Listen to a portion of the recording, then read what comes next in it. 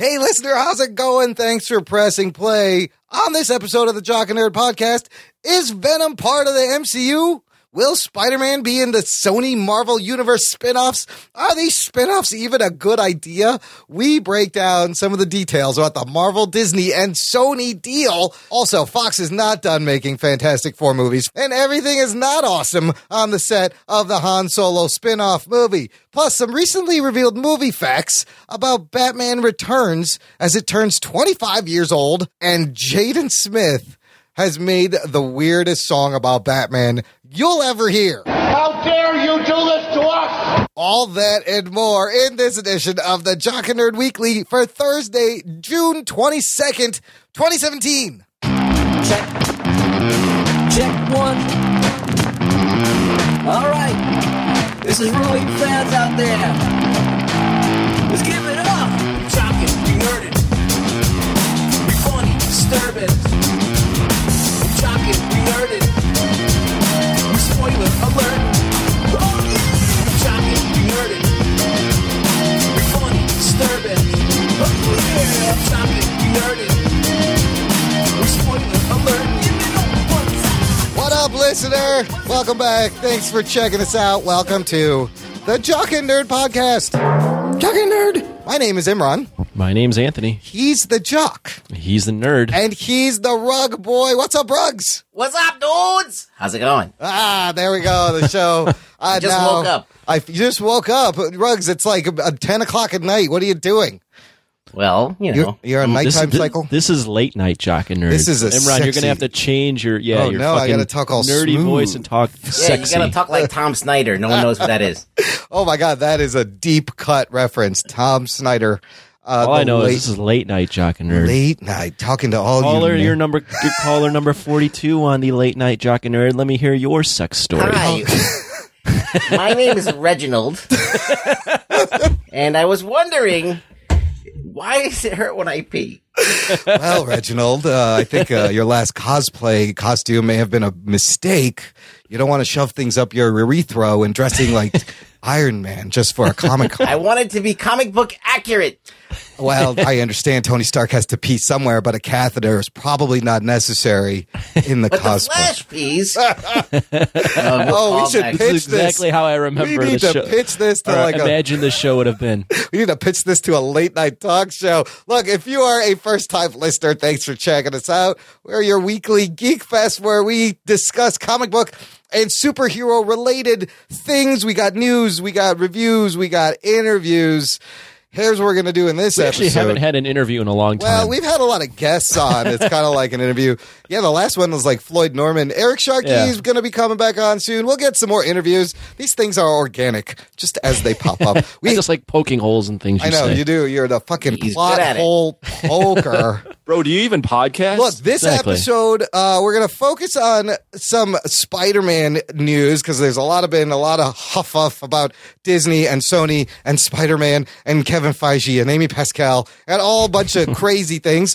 And then we're also going to focus on the big fucking Star Wars story about the Han Solo spin-off movie that broke early this week. That shit is crazy. There's a couple other quick topics, and we're going to take a quick look at Batman Returns because it turns 25 years old this week. I know I feel old. Anthony, does that make you feel old at all? No. No? No, I look at my age and go, I'm close to 30, and then that makes me feel old. No, you were 5 when this fucking movie came out. That is just... I do remember, this is the one where you get weird Danny DeVito, right? Yeah, we'll Biting people's noses. Yeah, and shit. eating fish. We'll get into Yeah. all that. Before we continue, I want the listener to check out our last show where we had special guest Scott Meridew and David Malofsky from Podcapers, the official podcast of A Place to Hang Your Cape, part 1 of an international podcast crossover. And then we did their show. So I'm going to put a link in the show notes. I just want to comment on that real quick. Yes. Having them on our show made the show's median age a lot younger, Yes. a lot more millennial. Yes. But we also became millennials that probably have their meat in their hands all day and cry What are and you use their trying to tears. say? What are you trying to say, I'm Anthony? just saying. I when can't- you have a fucking Comic-Con pump up playlist. Comic-Con play. That was great. Please stop. Please don't say that out Now, loud. are you trying to draw a delineation between millennial nerds and old school, like old nerds like Imran? A little bit like what you Like, know. are they nerdier? No, Like, I'm I trying don't to know. I don't know. When he said, this is David Malosky, when he said he had a pump up Comic-Con playlist that he listens to, I was like, that is next level nerdy. I think I even called it out on the show. I heard Bill Burr, like an old Bill Burr bit on YouTube today, and this very point came up. He was talking about how nerds used to get beat up back in the day, and they were embarrassed and they had shame, and now like it's cool to be a nerd. Like every show, there's a nerd. Yeah. So like people are just like letting their fucking nerd flag fly. And so, like, they don't have the shame that Imran and I grew up with. Yes, where we out of had the to, like, closet. pretend not to be nerds and just, like, we're trying to be, like, normal kids. Absolutely, I guess there's just, in my opinion, things you don't share. I can't win with Anthony. Either he's on a podcast with grumpy 40-year-olds or he's on a podcast with two nerdy millennials. It's a no-win situation. Yeah. Look, check the show notes, jockandnerd.com/173. I will put a link to the Podcapers episode titled Road to Spider-Man, where we got to geek out about Spider-Man and the movie rights and the whole crazy history of Spider-Man's movie rights leading up to Spider-Man Homecoming. And you know what? We're going to continue that conversation. Let's get to the news right now. Please keep your seatbelts fastened and your limbs inside the ride at all times. The Jock and Nerd Podcast.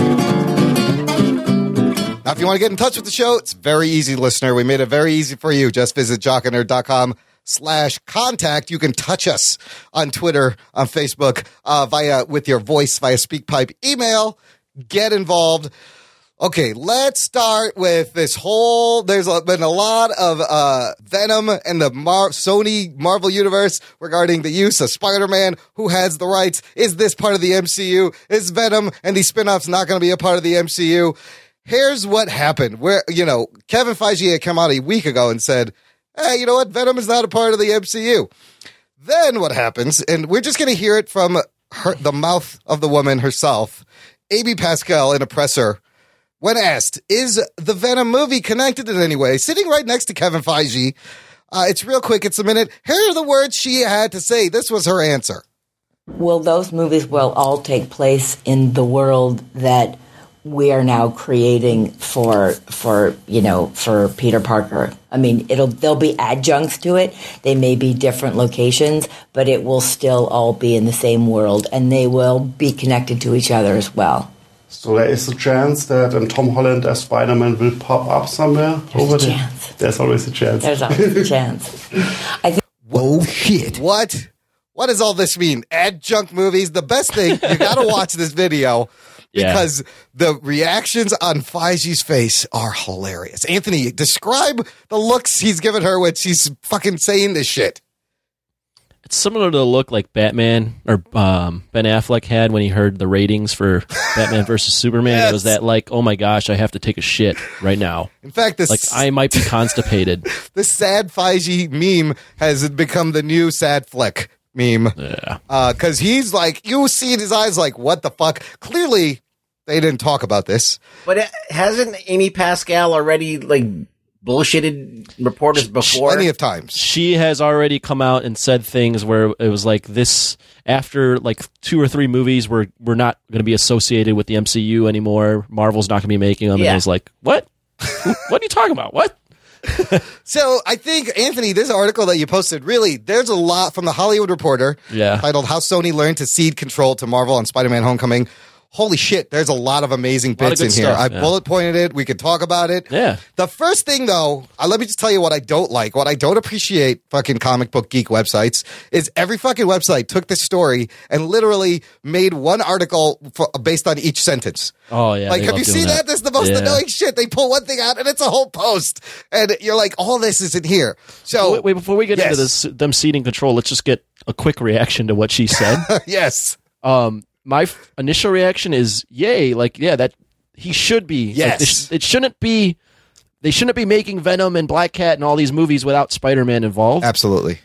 But I don't trust, if it's not Marvel, like, actually producing those other films, I don't trust that those side films are going to be any good. No, it could ruin the brand. And it could also like kind of put a little bit of a stink on the whole partnership. I mean, imagine Spider-Man in an R-rated Venom movie. Like, it's going to confuse people. It could ruin the brand. Not only that, but I just don't think, like, it was obvious by Feige's reaction that this wasn't something he was planning to come out with. In fact, he might not have even known that she was going to say that. I don't think he did. So I don't think they're on the same page. But don't here. you think that Amy Pascal has more power in the situation? She could say what the fuck she wants because she is in charge of Spider-Man. Well, and Sony owns Spider-Man. She's not really working for Sony, yeah. She's working for them, but only for the like. I don't remember what the exact article said. But well, I got that in here, and we'll go over that. But I agree. Initially, I was like, "Oh, okay." So they're, like just like you reacted. I was like, "Good, you got to have Spider-Man when you're making these movies." However, you feel Feige's tension and how they're going to handle Spider-Man because they have not handled him well. Alone on themselves to handle the creative on spin-off movies with this character that's already been started in the MCU and handled so well. That's weird. That's going to be shady. I would be nervous too. So look, dude, here's another example kind of this real quick is like where we've given like Agents of S.H.I.E.L.D., for example. Yes. It says it's connected to the movies. Right. But we never get any acknowledgement from the movies that it's actually connected. Right. And I feel like that's what they might go with here, is they're going to be like, yeah, it's part of the MCU, Venom is, but none of the other MCU films will ever acknowledge that Venom exists. I don't even think it's fair to say it's part of the MCU. I think initially he was right. It's part of the SMCU or the SMU or whatever the fuck. It's a different thing. You'll never see Venom in an MCU movie. Like you said, they're never going to acknowledge him. But it's confusing to try this spin-off universe with a character that we've already been introduced to over here. So in this article, you learn a lot of amazing things. For example, the first thing, the deal Marvel made with Sony in 1999 gave Sony 900 Spider-Man characters to play with. Oh, shit. Did we cite the article? It was HollywoodReporter.com. Yeah. I will put a link in the show notes. So they are sitting on 900 just Spider-Man characters. It's like Spider-Man next to Batman, one of the greatest rogue gallery Peter of Porker, villains. do you think they got him? You could bring in Peter Porker. You could bring in... I mean, they pretty much have the rights to Spider-Man and everybody that's ever been in a Spider-Man comic book. That's a lot of people. Right, Ruggs, do you think they can handle 900 characters They're not going to use them all. They got them sitting there. They're gonna pick, like, some here, Craven here, maybe some Vermin. You never know what they're going to pick. But they got... At least they got access to them. And if you're going to do Spider-Man, you need all the supporting characters too. So it makes sense. I don't even think I can name 900 Spider-Man characters. That's impressive. So Feige, talking about the moment he made the deal with Pascal and Sony for Spider-Man, he says, it really came down to me telling Amy in her office that I think the best thing for this character is Sony has the rights. That's not changing. Have Sony pay for the movie, distribute the movie, market the movie. Just let us make the movie and incorporate him into our universe. This explains a lot. I latched onto that quote really quick. What does this explain for you, Anthony? Well, it's because we've been complaining about how much the marketing of this film has been strange in terms of how much of the plot they're giving away, and a lot of it has to be attributed to the fact that it's not Marvel marketing this film; it's Sony. Sony seems to be marketing this movie to kids, and they think kids are dumb. They think kids are just idiots, and they need this shit shoved down their throat. I don't think it's necessarily that. I mean, it is marketed towards kids, but I really think that Sony is like, the way we're going to get this character back on the right foot is to tell everybody Robert Downey Jr. is in this film. Yeah, pulling the Iron Man that the kids love right now. But the other important thing is I've seen arguments online about like, well, Marvel has the rights. No, Sony has the rights. No, Marvel has the rights. Technically, Marvel Comics has the rights to make Spider-Man comic books. Sony owns complete rights to make any movies. Right. Everything's done with Sony's approval. Basically, they're just hiring Marvel as a studio to make the movie. Right? That's the simplest way to explain it. Yep. Yeah, that's pretty good. That's it. They hired this little independent studio called Marvel Studios to make a movie about your own character. What Marvel gets out of it is obviously they don't get any of the profits of the Sony films. But anything where they use Spider-Man in their films, they're keeping the profits on that. So plus there's money involved. It's cheaper for Marvel if they don't have to pay for the movie or pay for the marketing or pay for distribution. Well, they get paid for the making of the film. Marvel gets paid to make the film. There's a contract. Like, we're going to give you this much money to make this movie. They're going to get, like, $200 whatever million to make the movie. What is it? 175 that they will. Well, we'll get to the budget, but on top of that, yeah, they, well, that's the budget to make the movie. But do you think they're getting paid like extra as hires? And Disney would have to put up that money, right, and make that money back. So Marvel doesn't really have to worry about if the movie fails. Yeah, they get paid to make the movie instead of paying out to make the movie. So it's actually a weird deal. Yeah, it's very weird. And so, Ruggs, you were just talking about what does Pascal do? So basically, Pascal approved this deal with Marvel and Spider-Man just before the email hack in 2014. She was the head of the studio. Then she got ousted, but she kind of transitioned to remain a producer on the Spider-Man movies. Right. So she's not running the studios. The reason why that is the case is she is the one that made the deal with Marvel. Yes. And I think Marvel was like... they saved her job a little bit. Yeah, no, they were like, if you want us to make our movies, if you want us to make your movies... She's got to stay in the deal somehow, some way. They pretty much, because she was done. She was fired. They saved her fucking It seems job. like her and Feige probably work well together. Well, other than that, I don't know if they communicate. No, but like that's the only reason. Why would she stick around? It's because Marvel insisted that she sticks around. Yeah, because she's been dealing, and she's dealt with all the Spider-Man movies from Columbia and Sony. So she has a history with this. So her successor his name is Tom Rothman, and it seems like he's really banking on this to launch a whole slate of Spidey movies to almost save Sony Pictures, because we know they're not doing well. Like, they have nothing. This is very exciting for them, and they got a lot riding on not only the success of Homecoming, but getting these spinoffs announced and getting done if they're going to actually make them. So here's another interesting bit regarding the budget. This is great. So Amy Pascal and Feige pushed back on Ike Perlmutter's original budget. He wanted them to spend $275 million, which would have been a larger budget than Spider-Man 3 from Sam Raimi that cost $258. That's a crazy budget, and the budget's actually $175 million. It's a smaller gamble for the studio. It's also similar to I like how we say that's a smaller gamble, as if that's chump change. Compared to $100 million. But it's also similar to the other Marvel's first hero movies like Iron Man, Captain America, Thor. But Feige's whole thing is, and I love this, he said he likes to keep costs down on the first two movies and then blow it out for the third. And you kind of see that in the Civil War. You kind of saw that in the Iron Man. I love that strategy. And it's, with smaller gamble for Sony with this budget. That's a good budget. What do you guys think of the budget? Yeah, you could do a lot with $175 million. I am not crying from Sony and being like, man, they really didn't give this movie any money. If they just gave it some more money, it would have been fantastic. But at $275, that movie's a disaster. There's no way it's making that money. At $275, that movie is shooting in multiple locations and has multiple villains and you don't want that. Is a ton of CGI. It's a fucking mess. So Homecoming, from early tests, it's being described as Marvel's youngest skewing movies and geared to teens. It's testing very well, scoring in the low 90s. Like we said last week, it's on track to open as high as $100 million. I just hope it's not too fucking kiddie. I don't think it'll be kiddie. It'll be tweeny. It'll be very tweeny. All right, well, teen angst drama, little CW, little John Hughes. Remember originally they were like, you got to make a John Hughes movie for us. This was the genre. So we see how they handle that line. So more details about this Venom movie with Tom Hardy. Apparently, it's going to feature Carnage. Oh, shit. They're already throwing Carnage into this fucking thing. They've given it a date of October 5th. Adam Morris posted on Facebook how he was excited for this because there are Carnage fans out there. I get it. It's another 90s fucking just, kind of a one-dimensional killing machine, kind of like we had in the 90s. But he was like, I was excited to see Carnage on the big screen, but this could be a clusterfuck because now you're going to introduce... the Carnage didn't come until Venom was established. It went through a whole bunch of character, and then you get to Carnage. And Carnage is kind of a one-note psycho. Yeah. Were you Ruggs? Were you ever a fan of the Carnage Cletus Cassidy? He was all right. I mean, I prefer Venom. Yeah. It's like a pale imitation of Venom, and Venom's actually cooler looking.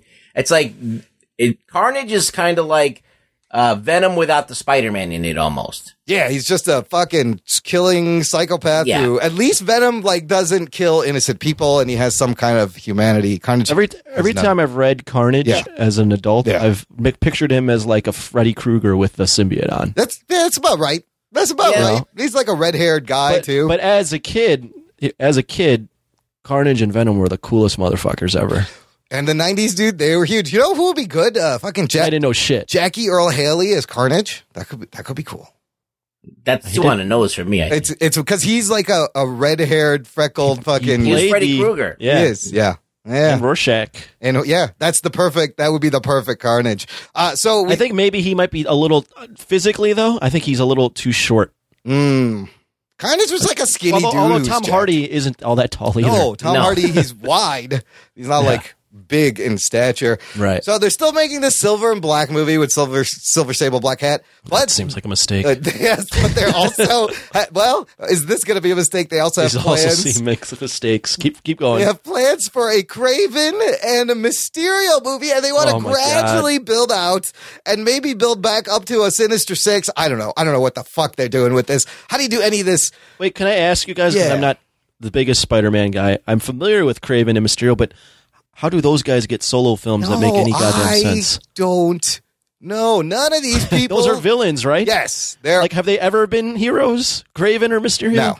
They're great villains. They're great villains, but they need to be used as such sparingly. They're not like villains. your like bad guy, but he's actually good sort of thing. There's right? no way to really do this. No, these are villains. You're making a movie out of. I mean, they wanted to make Sinister Six. Anti-hero is what I was looking for. But they want to make a movie with 6 villains, which with I don't know. That didn't make any sense. No, to that begin one they're with. not doing yet. I mean, you can make movies about bad guys, like The Godfather is like about bad. Goodfellas is about bad guys. You can do it, but I mean, it just if they do it like they're not going to do it with Francis Ford Coppola directing or fucking Martin Scorsese. These are these guys, from Sony. Who knows what the fuck's going to happen with these guys. Then do you do this with, you may not even need Tom Holland to make these movies. You just leave Spider-Man in his costume and get him to do the voiceover, and he just shows up every now and then, and the movie revolves around Craven, but that would be such a fucking tease. I'd be like, I just want to see more Spider-Man. I don't give a shit about it. I mean, I think these are all bad ideas. This is all bad ideas. I've been shaking my head. It's so ridiculous. None of this makes sense. So we know Iron Man is in the first Homecoming movie. Apparently, in the sequel, they are just going to get another MCU hero to show up. So these Spider-Man movies are like the Marvel team-up. Like, it's Spider-Man and a different established MCU character in each one. I'm okay with that. I think that's kind of fun. They're going to give him Daredevil. No, it won't. It's going to be a movie dude. It's not going to be Daredevil. It's probably going to be a movie dude. Maybe like I would go give him Doctor Strange. Well, Doctor Strange and Spider-Man have history. They always have team-ups, right? Yeah. They're buddies. Winter Soldier, would that work? Maybe not. No, you could throw in Ant-Man. That could be fun. That'd be a ton of fun. Yeah, that could be Fucking good. Paul Rudd and so if they do the Hulk. You could do Hulk. You could do a lot. You could do a lot. Spider-Man is a very versatile character, You could do Thor. You could do watching him anybody. interact with other characters is kind of fun. Finally, to round it out at the end, Kevin Feige has a great line. He says, "Suddenly, this goes from being a third reincarnation in a 6th movie to a first.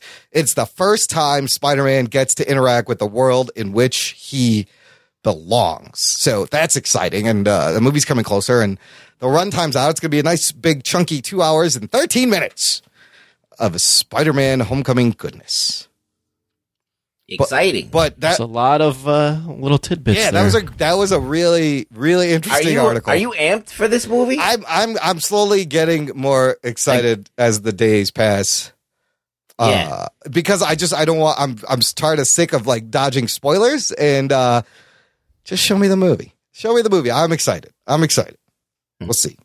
I do want that little. Did you see that little Sphero, the toy company that made BB-8? They made this little Spider-Man toy where you kind of talk to him and his eyes move and he just has jokes and he's it's cute. I kind of want that. It doesn't move, but you could like have a conversation with Spider-Man. I ain't see it. I'll check it out. Yeah, I'll put a link in the show notes. It's from I'm Sphero. excited for this. Yeah. For Homecoming. Yeah. I am not excited for any other Sony's plans. No, that's so like clearly the Feige needs to talk to Pascal. They need to have a sit down, be like, all right, what the fuck are you doing? Wait, I mean, they're going to look at how this movie, how the box office is, how people react, and they'll probably. What this kind of shows to me, though, is how much Sony is really desperate. I mean, they're looking for something. They've And they're looking to. I mean, they're looking to have this again launch another universe. They've lost their fucking mojo, man. Like, they haven't had anything in a long time. And this when you're talking about Silver and Black and Craven and Mysterio, I mean, you're going out there on a limb with films. You know, if you take Doctor Strange and put a fishbowl on his head, you got Mysterio. Oh, shit. That's pretty much it. That's all you got to do. Just Craven and Mysterio it's a really weird pitch. I would love to see an adaptation of The Last Hunt? Craven's Last Hunt? Holy shit, that would be amazing. That'd be cool. But he's wearing the black costume there. But then Craven's, he's the lead? No. What? I mean, he in that storyline, you could actually make him like a co-lead, and he could have as much screen time as Spider-Man, because that's the way it kind of goes back and forth. You really learn a lot about Craven. What if you did like a Norman Osborn sort of like Darth Vader feel, where like he's this awesome corporate guy developing weapons, and then he makes a bad turn and becomes like by the end of the movie he's Green Goblin. He's Goblin? He's a bad person. Yeah. Does anybody want to see a Goblin origin movie though? I don't know. I'm just throwing things out there. I mean, if Sony's going to try to make money, someone's got to help them. Plus, I don't think they'd touch Goblin again because they're just like, let's fucking try something. But not else. now. No, it's too. Right now is not the time. No. You got the stink of the other. Let's not go back to the well. Right. Yeah, like we said, you have 900 characters. I appreciate you're trying to pull these characters, but none of this makes sense, Sony. I would rather them do Craven's Last Hunt and then do the death of Gene DeWolf. Oh, that would be great too. And some other shit, you know? What if you did Spider-Man, 2099? So you just threw it way in the future. Was it Miguel O'Hara? Might as well do Miles Morales then while you're at it. Well, they are doing the animated Miles Morales. Well, I think Miles would be a little too confusing if you had Miles and Peter at the same time. But that's, But if you went way in the future, you could be like, this is 2099. You could do that Spider-Man storyline, which featured Miles and Peter Parker, both universes, and it was because of Mysterio. Oh, shit. Who wrote it? Brian Michael Bendis. Oh, okay. I was hoping you were going to say it was Stan Slott. That was I believe Rugway would get all pissy. They're doing a sequel. There's going to be Spider-Man 2, where I guess they cross. Spider-Verse was Stan Slott. Yes. Spider Island, Spider-Verse. Rugboy, relax. I can hear your heartbeat fucking getting faster. Copy all those storylines. It's not going to happen. It's not going to happen. They want to make money. Oh, snap. I see. Oh, nice. I see. I like that. You want to make money. Last bit of MCU news. We got a pretty fun, I just like this picture. It was a behind the scenes shot posted by Robert Downey Jr.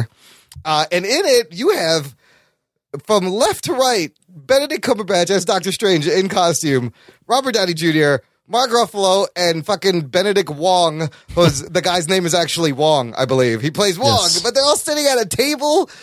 There's that Tony Stark and Cumberbatch are rocking goatees. But look, Doctor Strange, Iron Man, Hulk, and Wong in one shot. That looks like fun.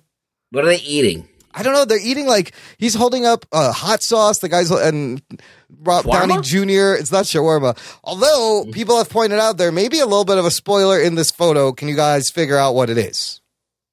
Oh, jeez. You turn the photo off. Damn it. Well, there was an ad coming, and I didn't want to. How about I just tell you what it is? Yeah, do it. What is it? Robert Downey Jr.'s shirt has a hole in it that mysteriously or coincidentally looks like where the arc reactor would be. Now, does this mean the arc reactor, because he didn't have it, right? He doesn't have it in him anymore. He doesn't have the arc reactor anymore. Is the arc reactor going to have to go back in Infinity War? Why is there a hole there? No, some people have slack holes. They got slack holes. Do you have an arc reactor in your slack hole, Rugs? What else do you do with a slack hole? You can put an arc reactor in it. You can put an arc reactor in it. Fun photo, though. I mean, I love these guys have fun. You can see their chemistry. And that movie's going to be fucking crazy. I was reading that, side note, I was reading that Chadwick Boseman was on Kimmel, and apparently he was grilling him on Infinity War, and he was saying there's lots of scenes where there's 8 or 9 characters. Well, I read Scarlett Johansson in another show. She said something like, she's like, I think in one scene there was like 30 heroes standing around. So that initial estimate of like 62, 67, that may actually be true. I thought they were just fucking with us. But holy shit. How are they even going to do that? I don't know. 30 fucking superheroes are these big name stars all in one scene? That's what I'm genuinely curious about is the balance act. Yeah. Like, how do you make a competent film many was with Civil that many War? people? That's like 12. It was like 11 or 12. 12 or 13, yeah, somewhere around there. The Russo brothers, I think they can handle it, man. I think they take what they learned in Civil War, and then they just have to fucking I think Civil War also had the benefit of being a Captain America film first. Yes. So you walked in and you were like, it's Civil War, but it's a Captain America. Well, this one is like Avengers. This movie is actually about 30 to 60 it's people. About everybody. Yes. Also, it says in this article, this lays to rest early rumors that Cumberbatch would be represented on set by a body double, with him dubbing his lines. Clearly, he's there in time. He's done filming Sherlock or something. He's there. Okay, one more piece of Marvel Universe news. This is over in the Fox Marvel Look, time is ticking. The rights to Fantastic Four every day that goes by, one step closer to being reverted, one step closer to Fox being, you know what? Fuck it. We got to give this back to them. But they're not giving up on making a Fantastic Four movie. Editor-in-Chief Rich Johnson posted an article earlier today regarding the reported reboot. Bleeding Cool sources stress a new Fantastic Four film is in development that doesn't focus on the Marvel's team's original members. Instead, the feature is set to follow Franklin and Valeria, the two children of Mr. Fantastic and the Invisible Woman. According to the reports, the Human Torch and the Thing will appear, as the film is going to be a kid-friendly film following its young leads. Lame. Is this a good idea? No one's going to give two fucks about this. They want to make, Incredibles the live-action version. Yeah, I was about to say that. It's already been done. It's what they should have done when they originally started making the film. Instead of the Josh Trank shit, they should have tried this first. So Seth Graham Smith. How do they know that this is not going to fail? Like, how do they not know this? Again, it goes back to Anthony's point: is they have to make a movie, and it's going to suck because this is the worst reason to make a movie. They have to make a movie. They can't. They tried 3 times and they can't figure it 4 times. They can't fucking figure it out. Just leave it alone. Just give it back to Marvel. Well, they can't. They'd have to give it back to Marvel if they leave it alone. I say they give it back to Marvel. Yeah, but they're going to lose so much money. The write-off is better than losing the rights, I guess. Or the incentive that maybe they can make a hit and it launch something. I just think that they're cashing in a loss. Yeah. And they're going to make money off of that loss somehow. There was a lot of speculation. It wasn't actual rumors. It was just fans speculating that the way that Marvel was going to continue after Infinity War was like at the end of Infinity War. Yeah. They would get the rights back from Fox, and then the Fantastic Four would appear and be like, oh shit. Fantastic Four are here. Now we can do the next phase of Marvel movies. But this totally kills that. No, they're Fox still is keeping the trying. shit. I mean, it's sad. You know, the Fantastic Four originally they were the first family of Marvel superheroes, and it was kind of like a family drama. And then later on, you know, Franklin and Valeria played a big part in like the recent stuff and Hickman stuff into Avengers, and the kids are really smart. But this movie, I liked the first time I saw it when it was called The Incredibles. So I don't know what they're going to do with this. How many modern Fantastic Four fans do you know? I mean, there's people, only the old school people are into that. Because they're not even making the fucking comic books. There's not a Fantastic Four comic book. Not only that, but as a casual Fantastic Four fan, I've always found them, other than The Thing, sometimes The Torch, to be just really boring. Yeah. They're really boring. I mean, we've talked about how stretchy powers are weird. It sucks. Yeah. That's a shitty power. Invisibility power is kind of lame. Human Torch is always cool, but I don't know. They just can't find the fucking tone for this thing. Again, go back, make it a 60s throwback, put it on Netflix, make it fucking all Jack Kirby. Movie Bob had a cool plot synopsis, an idea for them. Yeah.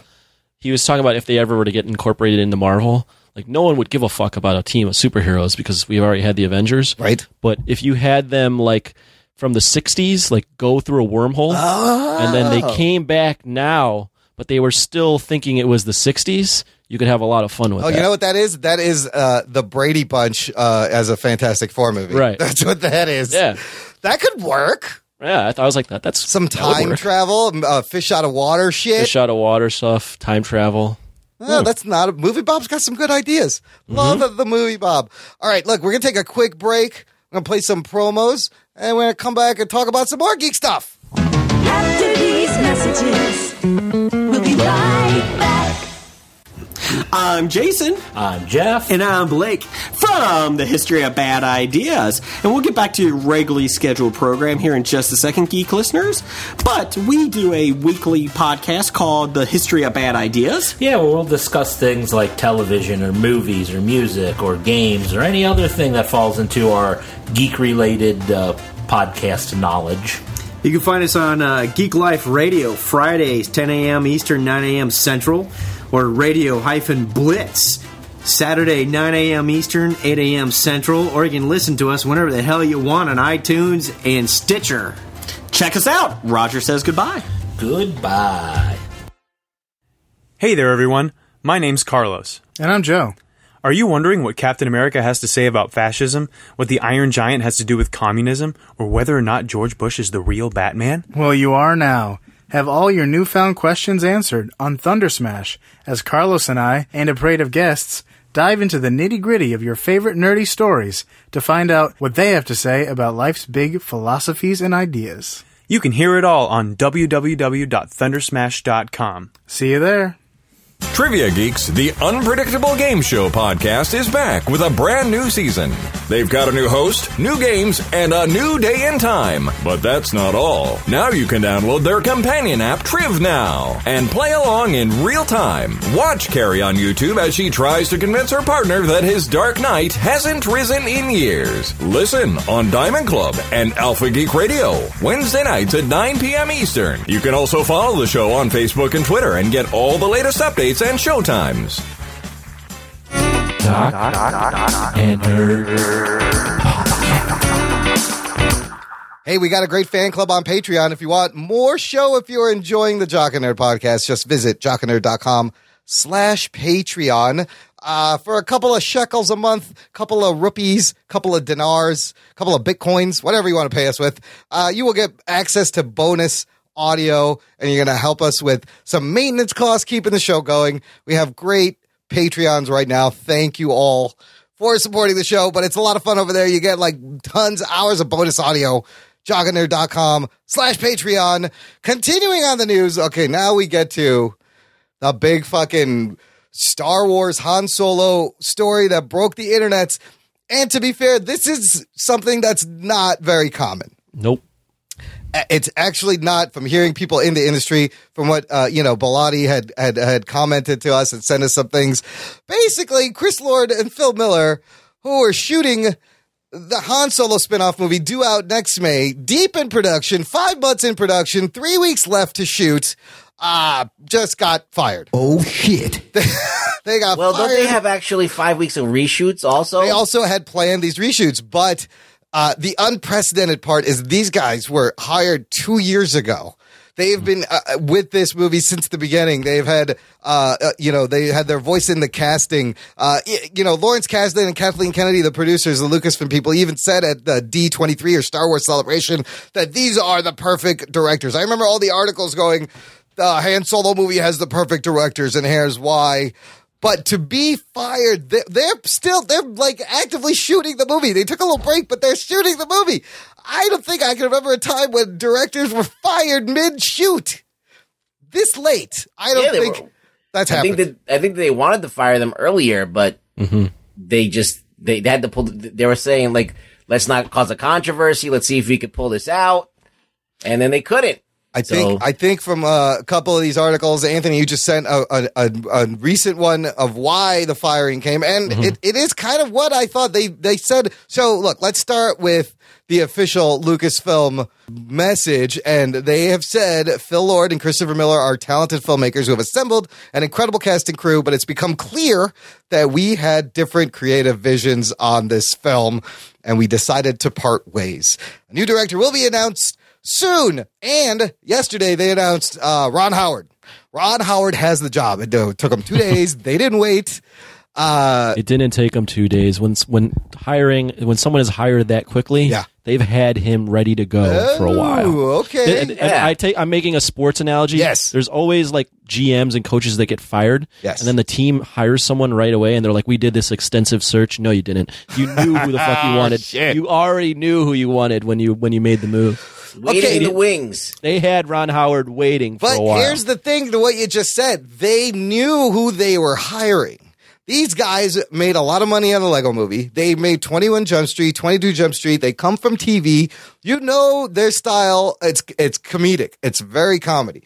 And from this article that you sent from Geek Tyrant, there's some great things that I think they felt that they were being hired to do a comedy movie when then Kathleen Kennedy and the studio probably didn't think that. I think that what pissed them off more than anything was that they were doing shit that wasn't in the script. So they gave them a script to shoot. Yes. Right? Yes. So they had lines, they knew what they were getting. Yes. And these guys were just going off the rails. So yes. You're playing with fire if you're doing that. Yeah, so here's the different sides. You have Phil Miller and Christopher Lord, who their style of shooting is a little bit improvisational. It's a very loosey-goosey, but they're known for their self-referential wit and comedy. And then you have fucking Kathleen Kennedy and Lawrence Kasdan. Like, Kathleen Kennedy is a giant producer, going back to like Raiders of the Lost Ark. Like, she has an amazing track record.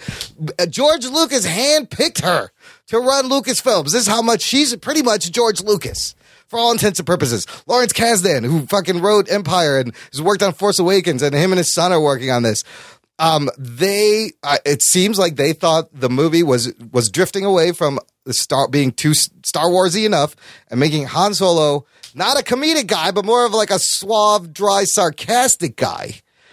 And not just over the top funny, but I am curious to see some of that footage. I would love to see what they've shot. I want to jump in right here. And after I say this, I'm very curious what you guys think about this, because I know it seems like you guys lean towards more like the creatives and the director and fuck the studio, but there's a lot more to the story. Yes. But what popped out to me was when they were seeing the dailies and they were seeing how much improv was in the dailies. Yeah. Which seems to me, seems there's a lot of not controversy, but there's a lot of debate on even if improv in movies is actually a good thing. Yeah. Depends on the movie. Right, but like a lot of people think that when you do that improv, you're ruining, you're going off script. It almost takes away too much from the tone of what was originally being gone for. Yeah. So there's a lot of debate even in just using improv in storytelling. Well, you have to be good at improv. You have to have a cast that's good. Now, on a movie like Spinal Tap, it also can go off the rails real quick. Oh, yeah. And take a scene that was intended as one thing and make it completely different. Improv doesn't necessarily have to do with comedy or anything like that. Right. I mean, a lot of improvisational groups are comedic, but like that's just when you add your own thing that's not in the script. Sure. All right. You can do that in a way that actually moves the story forward and helps the story. But if you're doing something and you're veering away from the script and you're kind of losing the focus, that's bad. Mm-hmm.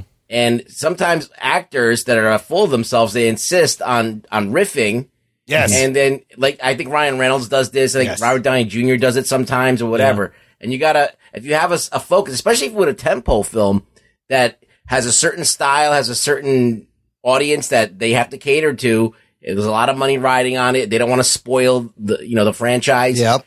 They gotta like, unfortunately, kind of watch over everything. There's a lot of expectations, and while you're improving, you're wasting money, because things are taking longer. Well, it seems like too in comedies, especially that improv nowadays, especially when you hire either comedic directors or comedians in film, improv is very encouraged in a comedy. But did they think that they were signing on to film a comedy? Look, who knows? The boat scene in Wonder Woman apparently was entirely improv. There's an example of good improv in one specific scene, because it probably just came out organically. Now, if they're making like a slapstick Han Solo movie, the other thing is, so they weren't willing to compromise. Like you guys said, they were given a script. They're hired to shoot this script, right? That's your job. This is what we're paying you. Now, I guess they tried to work with them, and Lord and Miller were like, "Nah, that we're going to do this our way, or no way. This is how we shoot movies." With Rogue One, they stepped in too. Here's the thing, so Rogue One, massive, extensive reshoots, and I think for the better, a little bit of brand quality control from the studios. Like, they brought in Tony Gilroy. They paid him $5 million. He gets like a directing credit to reshoot pretty much the whole like huge last act. But the other side of this, these spin-offs were meant to be a little bit different outside of the Star Wars universe. I thought they were going to be, these are the movies that don't need to be Star Warsy. that can experiment with different genres, kind of like what Marvel does. Like Rogue One did that. It did that. They did that. They gave us a battle movie. Absolutely. It just needed to be tightened up at the end and then give us a Darth Vader killing people.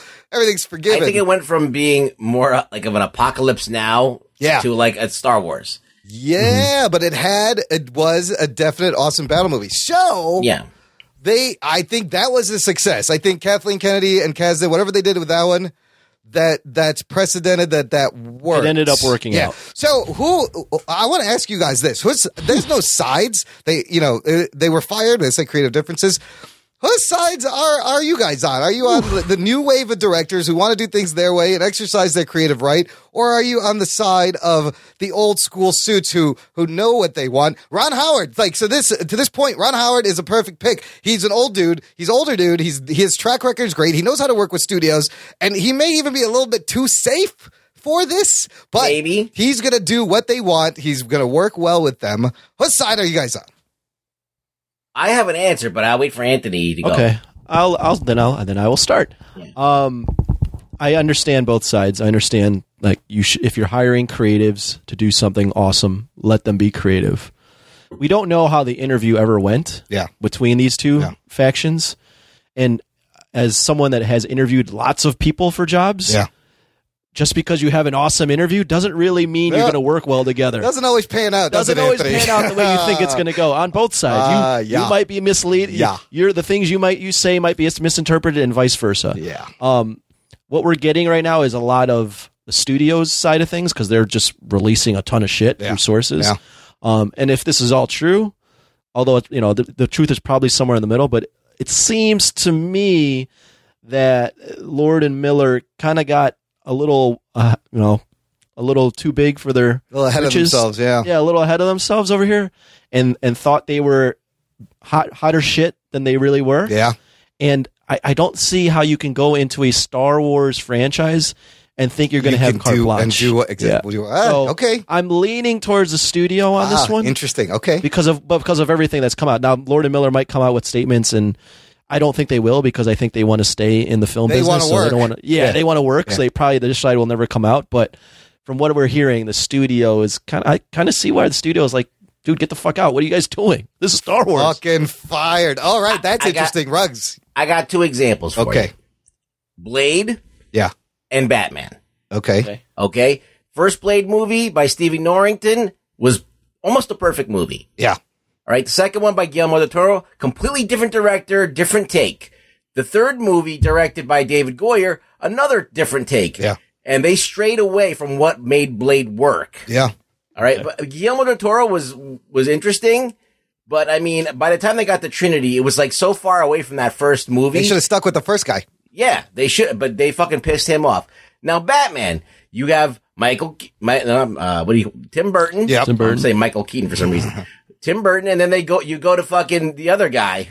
What's his name? Schumacher, who's got a completely different take. Does not work. Tried to do like Tim Burton, and then he fucked up the whole thing. Yep.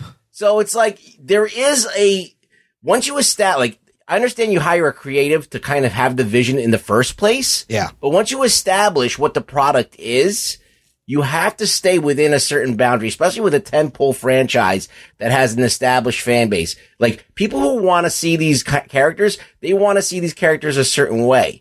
Mm. And you have to be true to that. So I understand if you're going to hire someone to make the first movie, they're going to set the tone. Like Tim Burton set the tone. Yeah. But then these people are veering off the tone, and, obviously Batman and Robin is not a good movie because Schumacher just did what the fuck he wanted to. Yeah. Mm-hmm. So you have to, these are just not just movies. They're part of a history. They're part of an established thing. Yeah, unfortunately, it's more than just a movie. So, whose side? What? Whose side are you on? So, whose side are you on? I'm whose side am I on in this particular thing? Yeah. Star Wars. The studio. I'll also throw in that, and this is going to sound like me defending corporations, but it's just the matter of the fact. When Star Wars is $1 billion franchise. Yeah. And Kathleen Kennedy is a renowned producer. Yes. there's no chance in hell that they're not going to stick their hands in everything. Everything. But what's there's funny, so much money on the line. There's a lot going on here. You don't go into franchise films to be creative artists. Yeah, here's something I read though that's weird. Is apparently Colin Trevorrow had full reign on The Last Jedi, and Kathleen Kennedy micromanaged the shit out of the Han Solo spinoff. So either they're more concerned with the spin-offs being way off brand and they're just like that, the main episode movies are going to be what they are because they're clearly Star Wars. You know what you're getting into. But look, while the prospect, when I originally heard this, like it was exciting that they're picking these guys to do a Han Solo movie. Right. I have to, you got to agree with Kathleen Kennedy. She has the track record. They've showed us what they did with Rogue One. This is, she's quality control. And, the fact that it took this long is weird, but it sounds like they tried to work with them and there was just no compromise. So it's a late move, but I kind of feel it's going to be the right move for the movie. One of the reasons that they do this is because they want to hire these artists because they don't want every movie to be the same. Like Marvel's is starting to, the formula and everything and kind of be predictable and interchangeable. So you need a fresh look in order to give something a different angle. But sometimes, you got to know your limits. That's all. Like, there are guys out there, they just don't want to be the director for hire. They have this whole vision. How do you think Ron Howard will do? I think Rugboy brought up a good point, though, in that if you want to be real creative, you can't do it in a tentpole franchise. You can't do it in a big-ass fucking ecosystem universe like this. That's for sure. I think she was looking over their shoulder a lot, probably because, their movie credits is all real. Heavy comedy. Yes. And Han Solo, from what I've gathered, he is a smart ass, but you'll never see a Star Wars movie that's full out comedy. No. Star Wars was a little bit the first three. There was a little element of a lightness to it. Mm-hmm. There was a little bit of a light jab and a little wink with an eye to the viewer. But the newer ones are a lot more serious. And after Rogue One, they went completely serious in Rogue One. There was no jokes at all in that, really. So that's true. I think their initial intention was to add a little comedic touch. Let's get some comedy directors, but it just went way off the rails. And it's when you start ignoring the script, it gets scary. Yeah, you can't, especially when it's written by like Lawrence Kasdan and his son, who know their Star Wars. Like I think Lord and Taylor probably thought Lord and Miller. Lord and Taylor. That's a fucking department that's store. A clothing store. Yeah, I think I've probably been saying Lord and Taylor this entire time. Taylor Swift, Lord and Taylor Swift, Lord and Miller. Yeah, I feel like Lord and Miller. I'm just looking at their filmography. Yeah.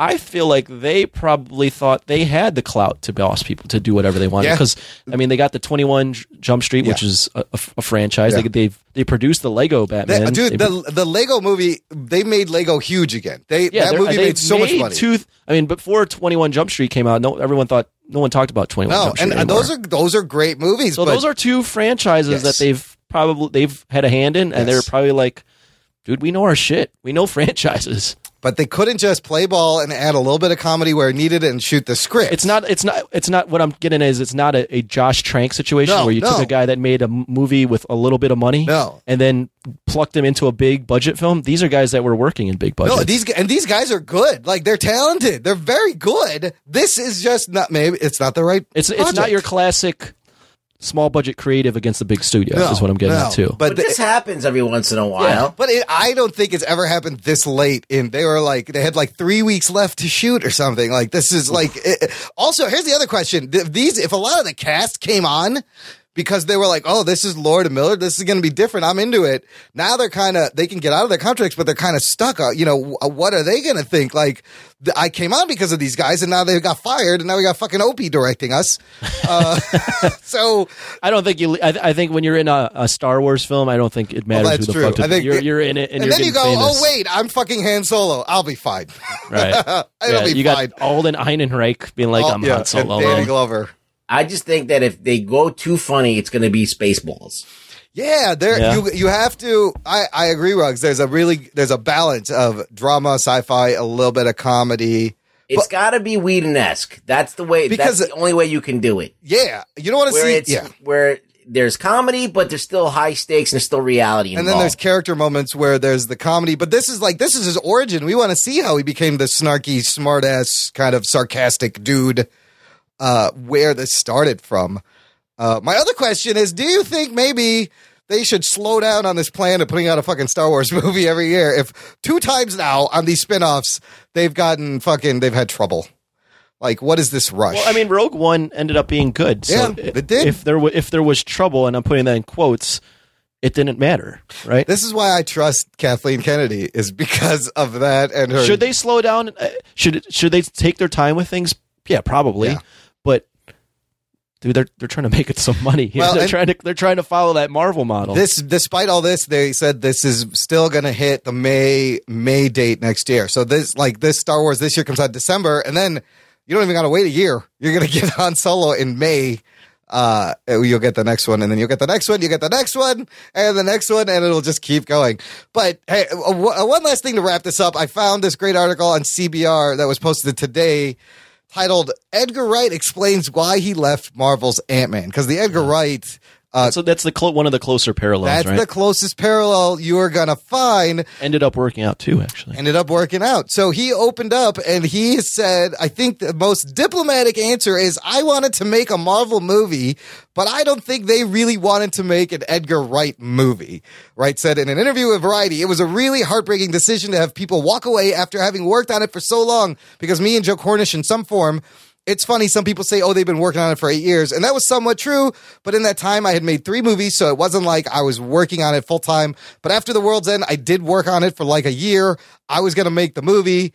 Then he went on to explain how issues arose, and he was asked to hand over finishing touches to people within the studio, a very different approach than what he was used to, given his career of personally handling creative decisions from start to finish. And I think Lord Miller went through the same thing. I think they were not going to give it to anybody. If they had brought someone else in to do the reshoots, that would not have flown.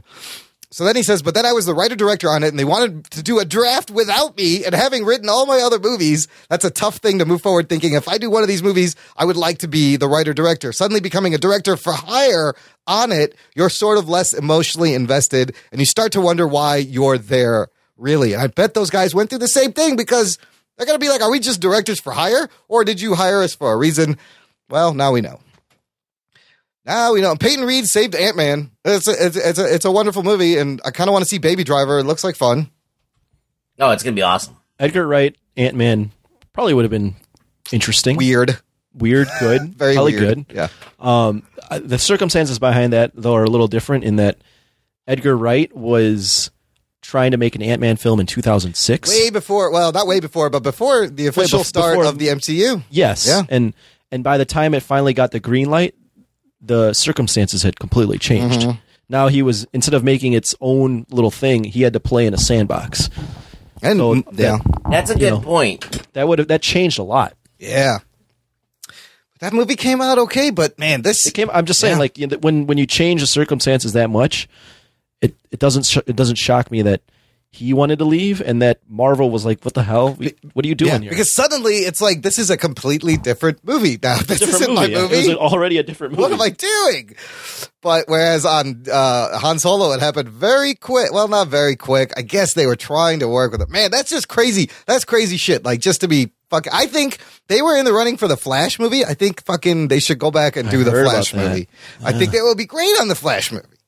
Would be a fucking slapstick comedy Three Stooges Flash movie. You really think that these guys are really that talented? I think the comedy is really good. I mean, I feel like that 21 Jump Street was okay, was good, and I think the Lego movie was overhyped. Way overhyped. I do. I mean, I even think Lego Batman's overhyped. So what are you saying how great they are? Look, it's not my thing, but it's clearly. I don't understand. Like, you're blowing these guys up like they're like James Cameron or some shit. Those movies made a lot of money for their studios. But that doesn't mean anything. So did Jurassic Park. That's true. Fucking Jurassic World. That was a piece of shit. It made tons of money. That's funny you say that, Josh. Jurassic World made tons of money, and then Colin Trevorrow is now directing Star Wars 3. Yeah. You see what happens here? That's what happens. See what happens? Yeah. I've never seen. I've only seen parts of 21 Jump Street. It's never fucking seen funny. Anything else. It's good by Lord and Miller. So I don't know. I don't know what they're like. I seen the movie once. I wasn't hankering to see it again. You know, it was fresh. It was a fresh take on 21 Jump Street. It wasn't old school. That's a fucking movie you can watch over and over again. Has rewatchability. Maybe we'll get the Men in Black 21 Jump Street It's going to be MIB 23. MIB 23, baby. Ugh, oh, no. Okay. All right. I got a couple more bits in the news. I got some Godzilla news real quick. Godzilla sequel begins production. And they are confirmed the other monsters will be Rodan, Mothra, and King Ghidorah. Is that how you say it? Ghidorah? Sure. Yeah, that's a version of saying Doris. It's begun production. It's going to be directed by Michael Dougherty, and it's got Vera Farmiga in it, Ken Watanabe, Sally Hawkins are coming back. Kyle Chandler will be in this movie. Millie Bobby Brown from Stranger Things, who plays 11 in her feature film debut. Bradley Whitford will be in this movie. Oh, and Ice Cube's son, O'Shea Jackson Jr. Oh, yeah, he's going to be in this movie.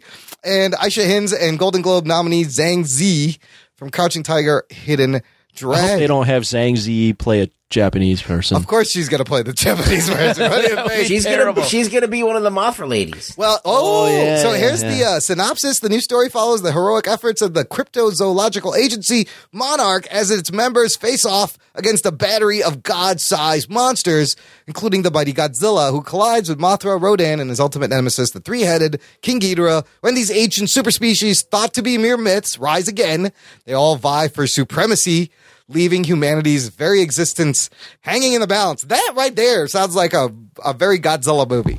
Godzilla's gonna have like 30 seconds of screen time. I mean, how are you gonna share it with the three other monsters? Please don't. So what do you think of this setup? So it'll be all the monsters fighting for who rules, and maybe humanity is like trying to protect themselves, or is Godzilla on the side of humanity, and what's going to happen? At this point, it doesn't really fucking matter. Like, they just have to fight each other, and that's all we really want to see. Why are they fighting? Doesn't matter. Doesn't matter. Okay. Does it really matter? Like, I mean, no. Would you rather have like 2 hours of all that bullshit that we saw in the last movie, and then I'd rather just see like let's just cut to the last 20 minutes of the movie of monster battles. Absolutely. I just want to, by the end of it, be rooting against King Ghidorah. Oh, you want him to be the really bad villain? Yeah, he's always been the bad guy. Well, Mothra is a friend to Godzilla, or not? Sometimes they have an alliance. Rodan on occasion. and Mothra, they both help out Godzilla. Do you think they're going to be against Godzilla in this? How would they play that? Or maybe one of them will turn and help and save him. There's three flying things. There are flying around. Godzilla's going to have to learn to fly. Oh my God, he won't be able to touch them. They just fly away. What's he going to do? It'll probably be similar to the King Ghidorah, the three-headed monster, where Godzilla is fighting with these animals, and then Mothra is the smart one that realizes, hey, we need to fight the bigger threat. You think we will see? They all turn around and they get Ghidorah. Yeah, we will see the Mothra twins. You got to at least get an allude to them at least. Yeah, I was thinking about that post-credit scene from King Kong Skull Island. Yeah, with the drawings, which was kind of cool, right? I liked it. Yeah, but when I think about it, I'm like, God, that really made no fucking sense. So you're showing characters in the 1970s when this movie happened about things that they will be probably dead for when this movie comes out. Oh, the characters in the movie who discovered it. Well, you're showing them. They're dead. Those characters are dead at this point. You better hope they tell There's their kids. There's no connection between something. Tom Hiddleston's character and this Godzilla film. If that shit shows up again, somebody's going to have to could conveniently stumble upon the files of, there was these We knew things. about this in the 70s. It's going to be an email and a YouTube video like BVS. They're not involved in this movie, so it don't matter. No, I know. It just made no sense. It's like, wait, what? They're filming. Why would you tell characters about something that's not going to happen to them ever? that is kind of weird. That's why it's post credits. They're filming in Georgia, right where they film Walking Dead and shit, and this will be out March 2019.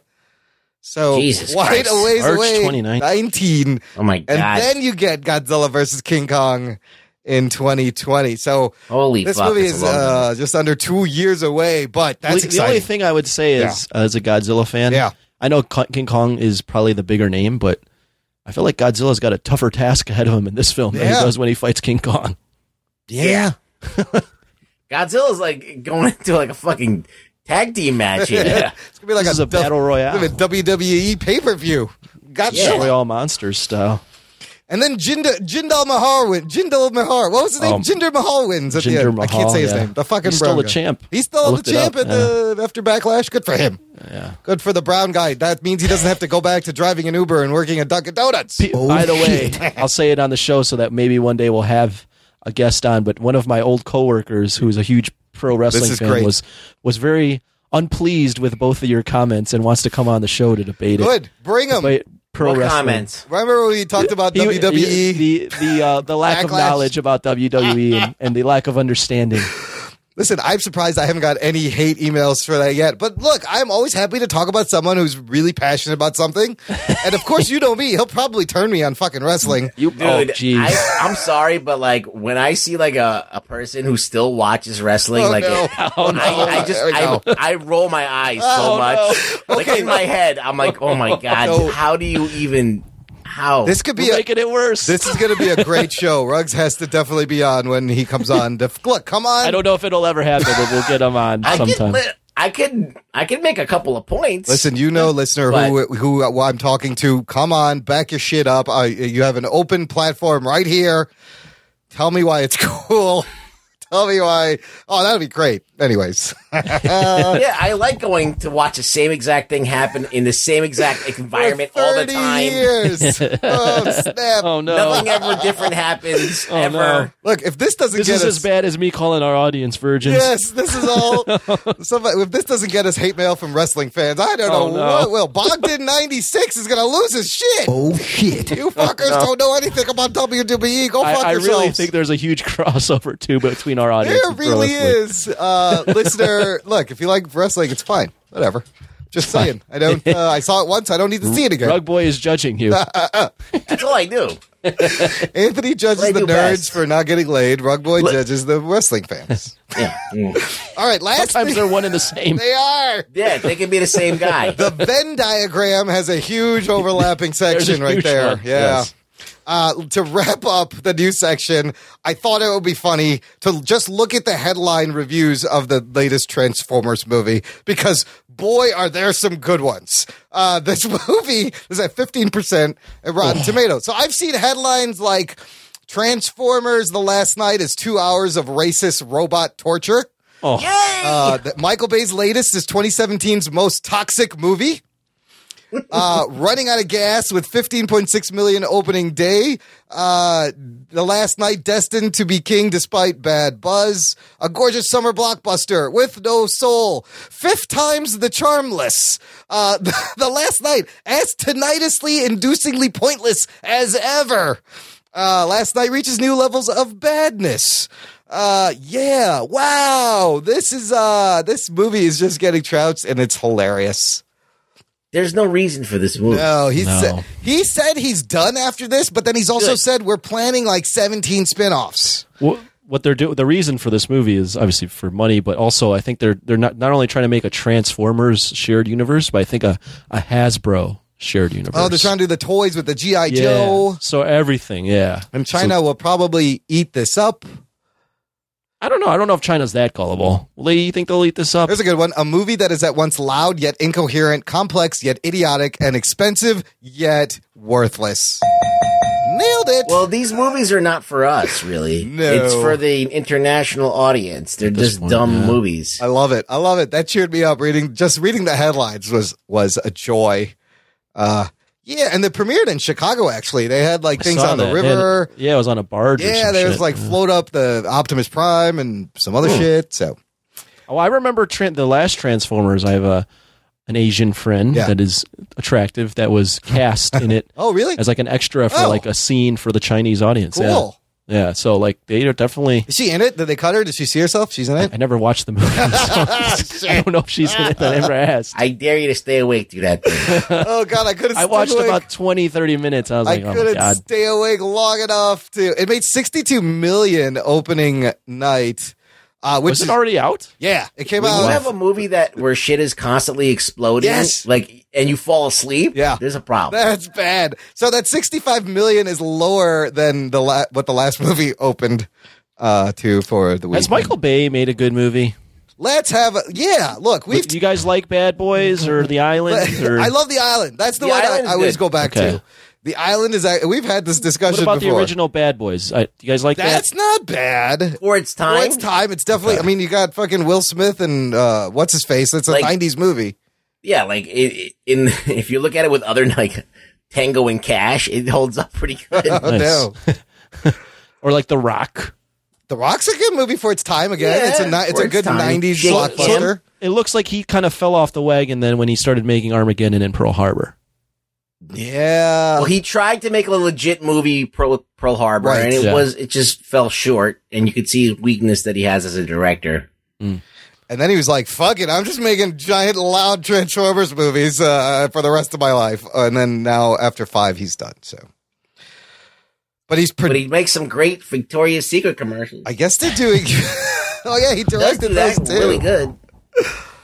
Yeah, 13 Hours, Pain and Gain. They're working on more Bad Boys movies, I guess. Oh, my God. Look, it's a summer...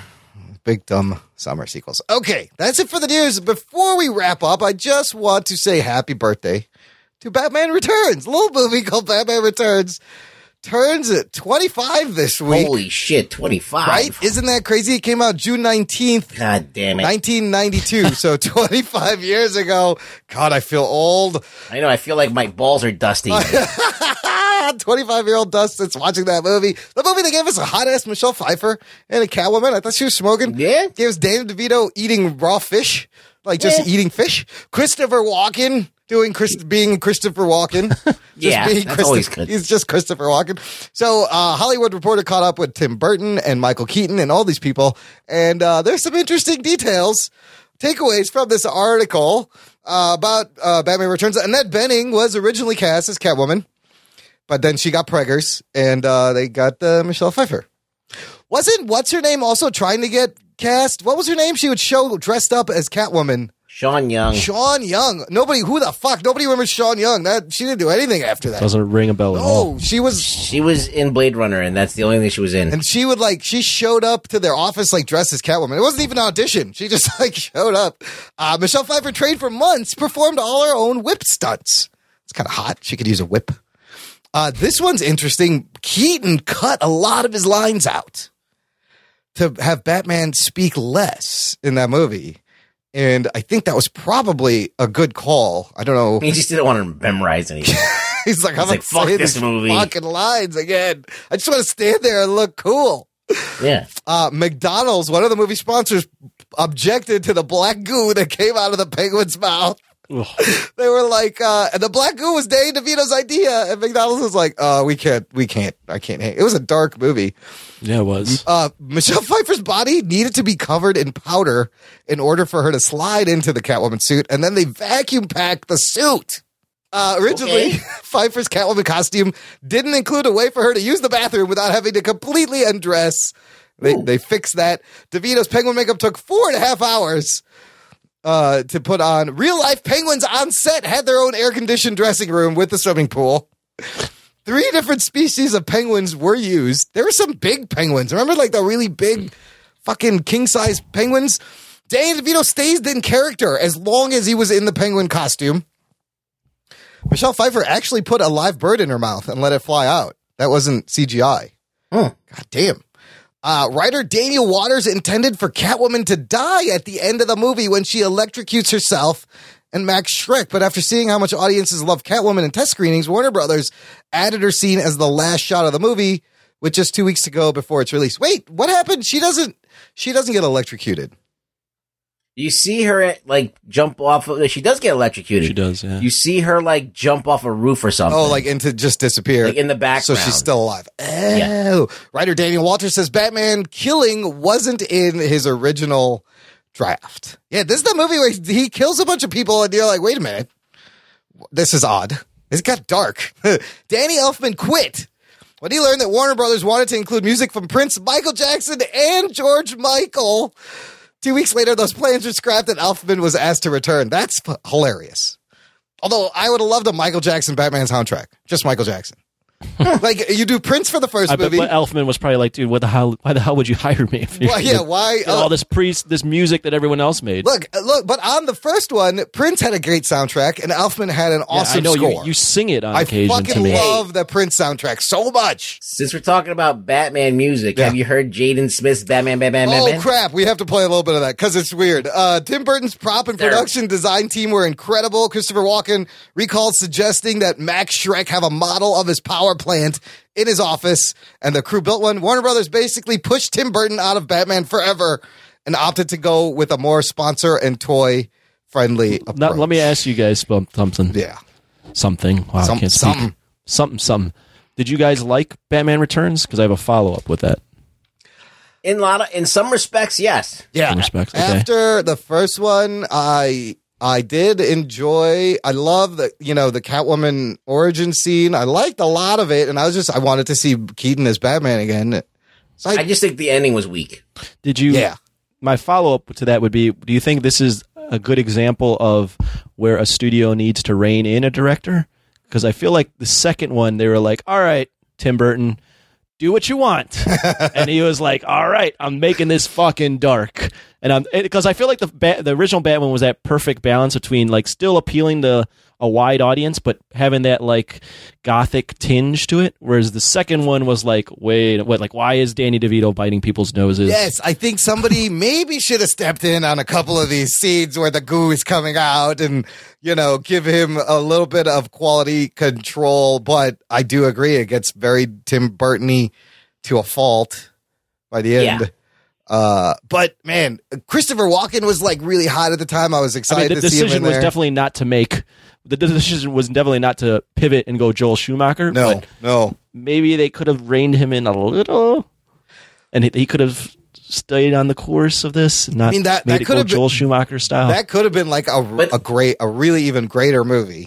But that's the thing. Like when you look at Batman over the years, they're clearly trying to like carve out what Batman is, and they had trial and error. Yeah. And they tried a bunch of different things, and we even went super serious with the Nolan movies, and that works in some respects. So they still haven't actually found out how to do Batman perfectly yet. I mean, they do it more perfectly in the video games sometimes or in the cartoons than anywhere else, right? Yeah. They nail it in the cartoons most of the time. So it's crazy that they can't figure out. Like everybody knows what Batman's supposed to do, but sometimes they can't get it. And that's what a director is supposed to do. Is supposed to get that essence. And I don't know. Sometimes it just takes them such a long time to figure it out. They still haven't nailed Batman yet. Yeah. No, and it was kind of during that time where, the superhero movie was still trying to be a genre. And it was like where these auteur directors didn't really care about the source material. They were going to make the movie they thought the Batman is without actually, doing a lot of research. Because there weren't like established Superman was the only one. Yeah. Right. There was no template. Some bad 80s ones, right? Yeah. Yeah. There was no budget bullshit. Established template. So, Ruggs, we'll finish up with this. Jaden Smith has an official music video. Let me put Will Smith's son. Will Smith's one and only Will Smith's son. Spoiled fucking son. His spoiled fucking son. I'll play a little bit of this. This starts out like a short film where he's sitting around looking all dramatic and brooding. And then he's just wearing a white Batman costume. The credits roll. It's really weird. And here, let me just find the refrain and he's running through the fields. None of this I'm looking at pictures of this. None of this really makes sense. Okay, I'm going to see if I can find the part where he's singing the refrain. Here we go. I learned nothing since last year. You got the renegade fabrics. Batman. Please put me up in the test. I'm trying to be hella extra. Please hand me down in these sweatshirts. Batman. Heard that you ain't got a mattress. Heard that you king of Manhattan. You always stay in the bastards. Batman. We need to settle the scores. Jokers, they still on the war. Watch out, I'm closing the doors. Batman. I heard you married a Porsche. That shit is all in the past. Plus, we got very divorced. Okay, did anybody listen to those lyrics? Did you just hear what he said?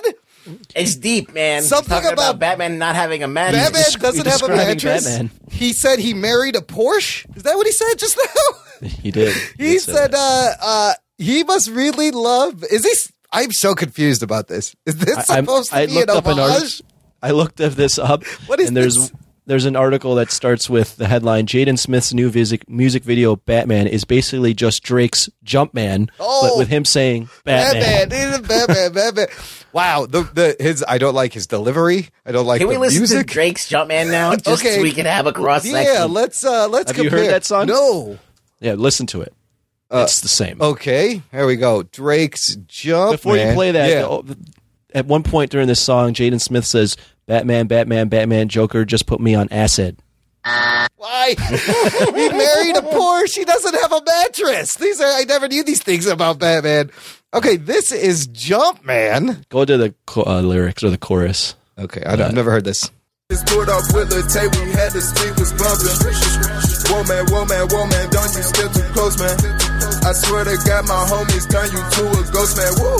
I smash your girl, she ad-lib just like Thugger. She burnt cause no hands. She don't fuck with you, yeah, you's a bro man. Jumpman, OG retro jumpman. Oh my God. It's the same song. That's like no man. You've also got Future doing it. Oh, that's not Drake.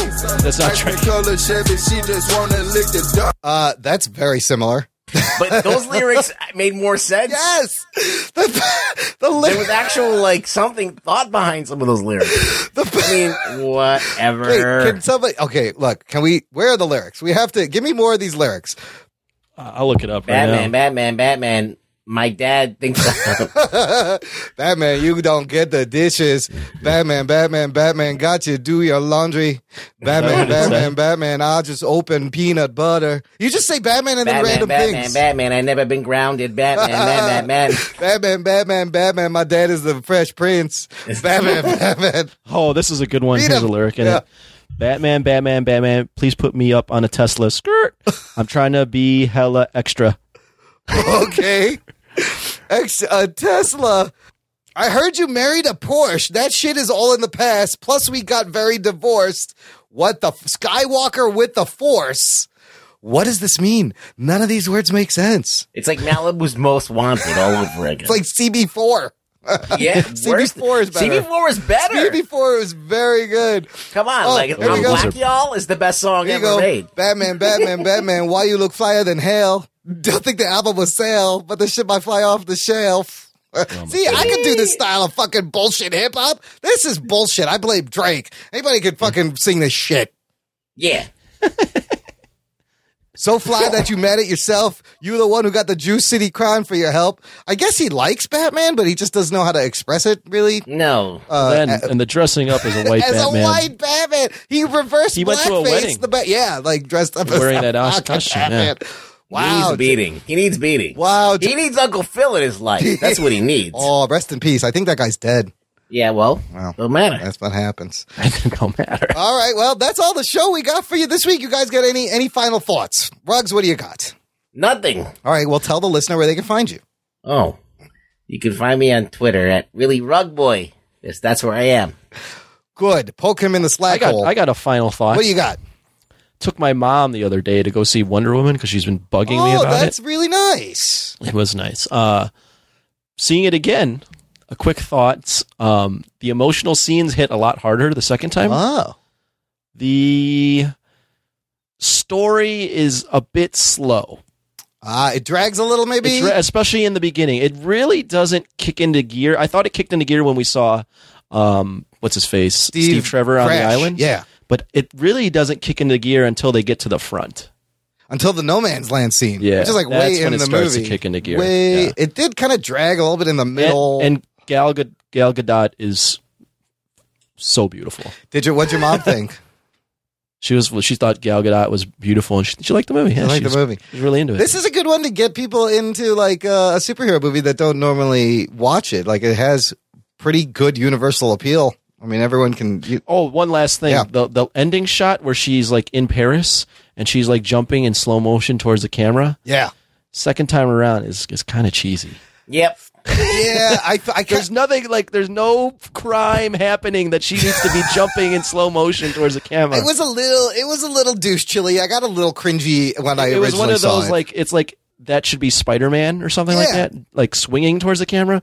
But her like jumping towards the camera in the middle of Paris, and they're like they show a shot of Paris, and there's literally like there's no fire. I know nothing's going on. Nothing. It just looks like a normal night in Paris. That's what and she's I thought. jumping out. I was like, "Where's she going? There's nothing She's going getting on." ready to fight. And it's like what?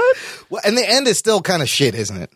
Which one? The whole Wonder Woman battle scene where she's fighting Ares. Yeah. Well, she has all these magical powers that you don't know what they are. I mean, that's unexplained. It is okay scene. Yeah. Like it is kind of entertaining. I like that it's cut with like the character moments with her and Steve Trevor telling each other they love each other, and then the part where Dr. Maru is about to get slammed with a tank but doesn't. But yeah, it's a little. The powers are strange. It got very PVS. I don't understand like her gauntlets on her wrists. Like, what does that do? They do a lot of things. It seems like it does everything. They block bullets. They absorb it fires energy, lasers. It fires lasers. She can order an Uber on it when she gets back one of to those America. things where like we're not going to explain anything. We're just going to ask everyone to just go with it. Yeah, and that works sometimes, but a lot of times you have people like us going, "What the fuck is that? Why is she doing that?" But overall, it's still very good movie. I want to watch. You walk out very happy. Yeah, it's good. The Steve Trevor stuff, it hit harder that second time. Wow, really? I was like, wow, that's interesting. That they really did a good job with that. Right on. Because he like gives her the watch, and he's like, I wish we had more time. Oh. And he runs away, and you're like, oh, fuck. I even liked how they cut that, where you couldn't hear them, and they come back. That was well done. It That was really the well watch done. is also his cock. Just remember. Yes, it is analogous to his cock. It's above average. Funny thing is, my watch is located on my dick. I tell time with my penis. He gave her his cock, and then he died. Use my penis as a sundial to tell time and think of me, as I said. But you know what? Like we said in the review, he is contracted for another movie. So we ain't seen the last of him. Somehow. Funny comment from my mom. She goes, man, that movie must not be doing so well. I'm like, why did you say that? It's like, there was only like 7 people in the theater. I'm like, Mom, it's a fucking Wednesday night, and this movie's been out for 3 weeks. It's been out for 3 weeks. Movies aren't like they used to be anymore. Does your mom ever go to movies? She does, but she never goes on like the prime times. Oh, like on So there's times where she goes on a Wednesday night that it's packed? I don't know. I just want to frame of reference it. It was a very odd comment, which is why I had to share. I could see that. She just thinks like every movie, every showing is packed all the time, every day, just because it's a movie. But she was like, oh, if it's a movie and everyone's talking about it, shouldn't always be packed. Shouldn't all these people be there? No, It's on thousands of theaters across the country, Mom, and it's been out for 3 weeks. So. Everyone who wanted to see it already saw it. Yeah. Now you're getting the repeats, and maybe some of the people who are finally like, I'll go check this out. Yeah. I can't wait for Spider-Man Homecoming. That's the next one. Are we done with the show? We're done. Thanks for hanging out, listener. You heard Ruggs. We're done. Make sure you subscribe, leave a rating and review. Go to jockandnerd.com. All the usual stuff, but most importantly, tell a friend, turn someone out of the show, grab their phone, subscribe them, give them one of these. Jock and Nerd! And get them listening. This has been the Jock and Nerd Podcast. My name is Imran. My name's Anthony. He's the Jock. He's the nerd. I'll hear you next time. Hey, give me that arc reactor. I'm going to put it in my slack hole. Put that arc reactor in your slack hole. Does it fit? Hold on. Let me see if I can get it in there. Do you have the right parts? I think I have a repulsor blast, but not the kind that you're thinking about. Got your hand off my penis! Oh, boy. It's a repulsive blast. Jock and Nerd!